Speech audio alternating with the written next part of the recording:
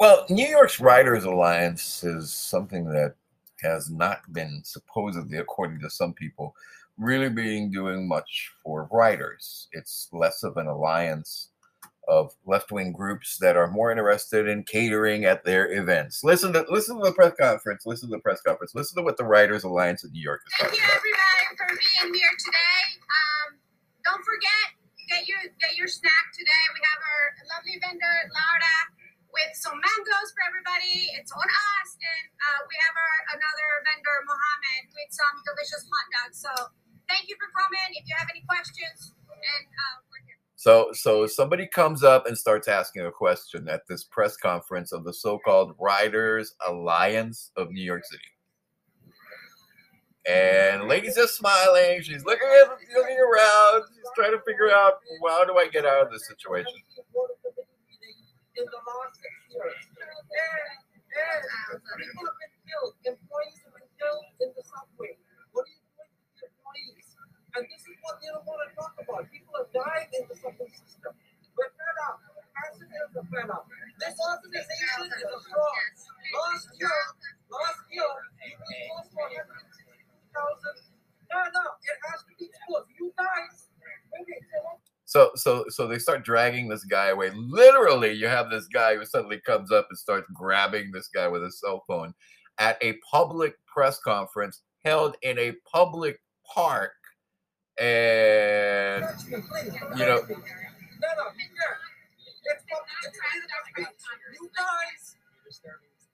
yeah, you know, and it's their press conference and they have their little event and all that, but they set it out in the middle of a public square.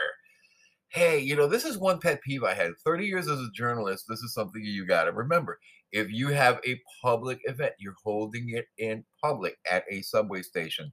You know, basically they're talking about world-class healthcare and other important things. But basically all this is just another pinko lefty group out to grab some money from City Hall, you know, take it down, shove it down with all the other crap they do, and just say, hey, you know what? You have no right to talk to us because we own the public space.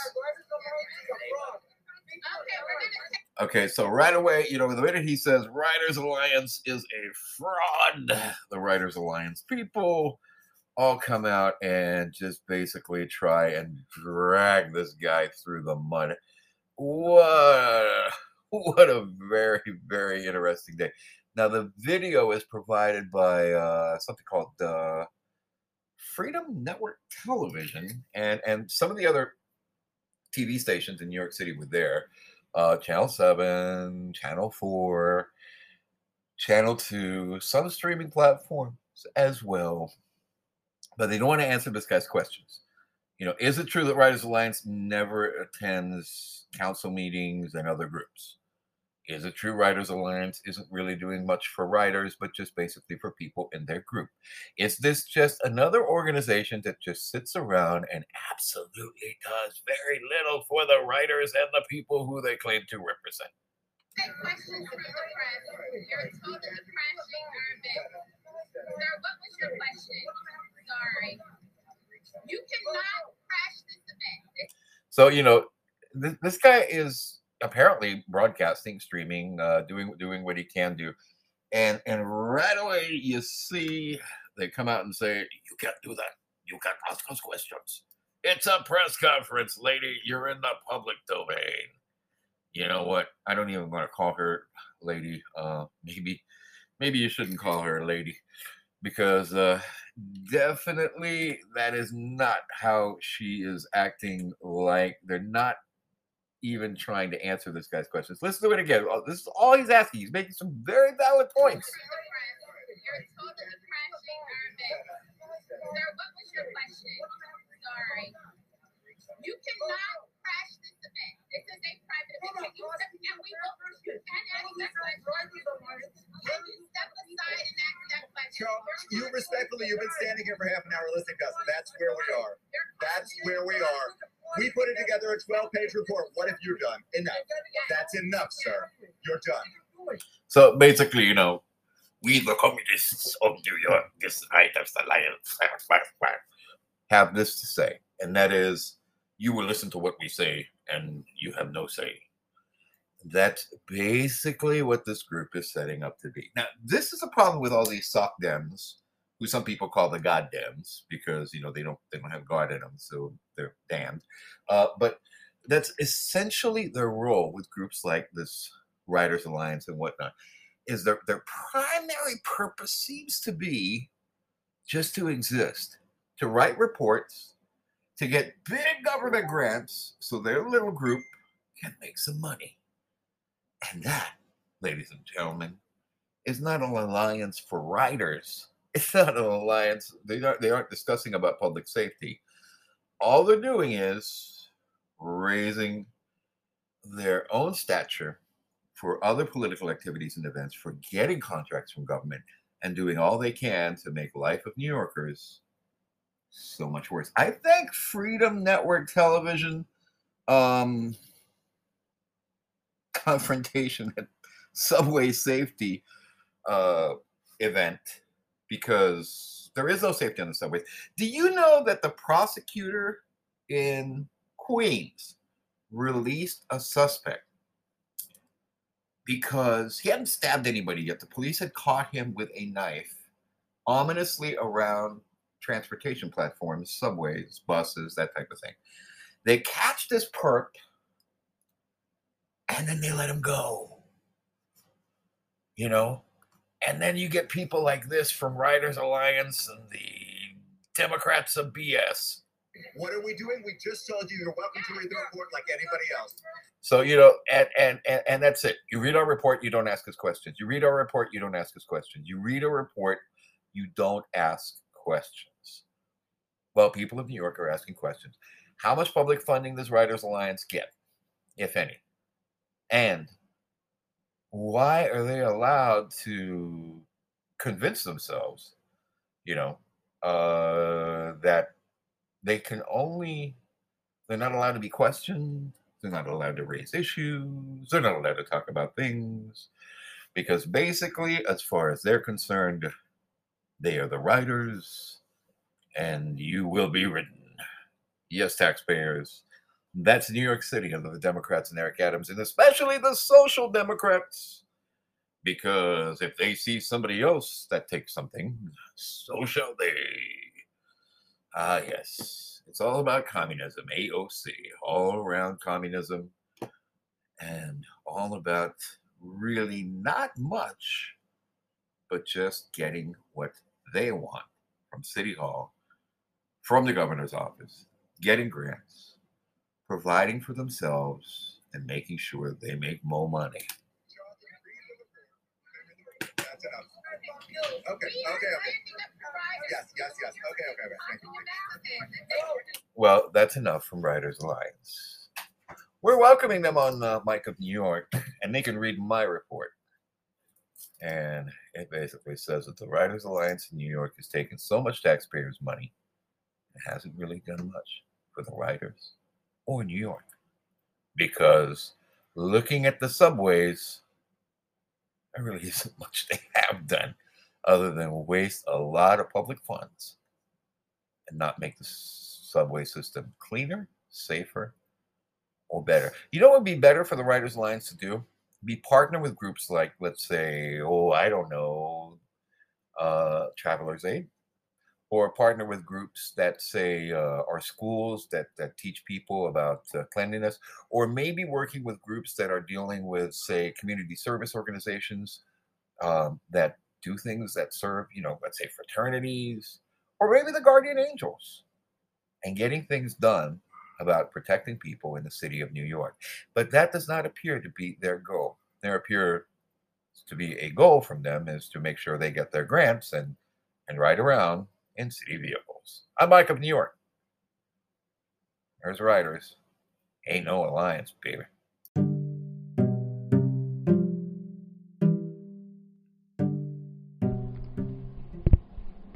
NEW York's iconic subway, which over 3 million people ride every day, is a flashpoint in the national debate over crime.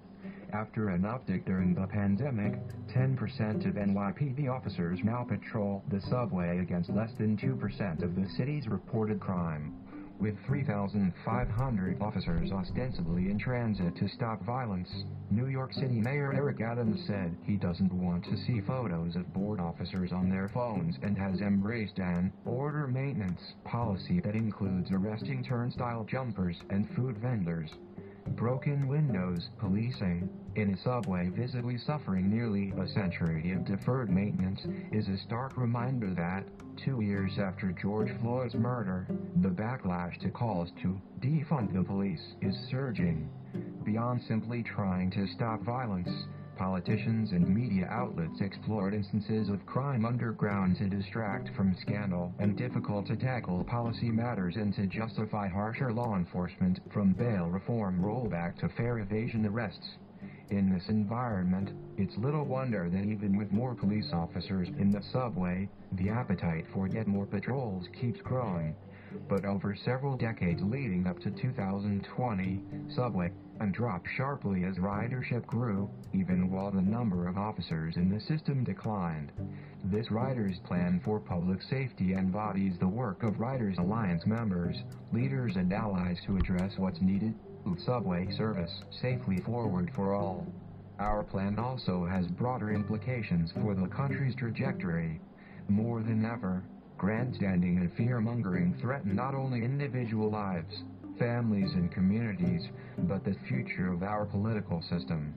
The plan proposes transportation, housing, healthcare and policing solutions to make a subway where everyone feels safe, welcome, and included, against a backdrop of a nation torn apart, too often in the name of law and order beneath New York City streets.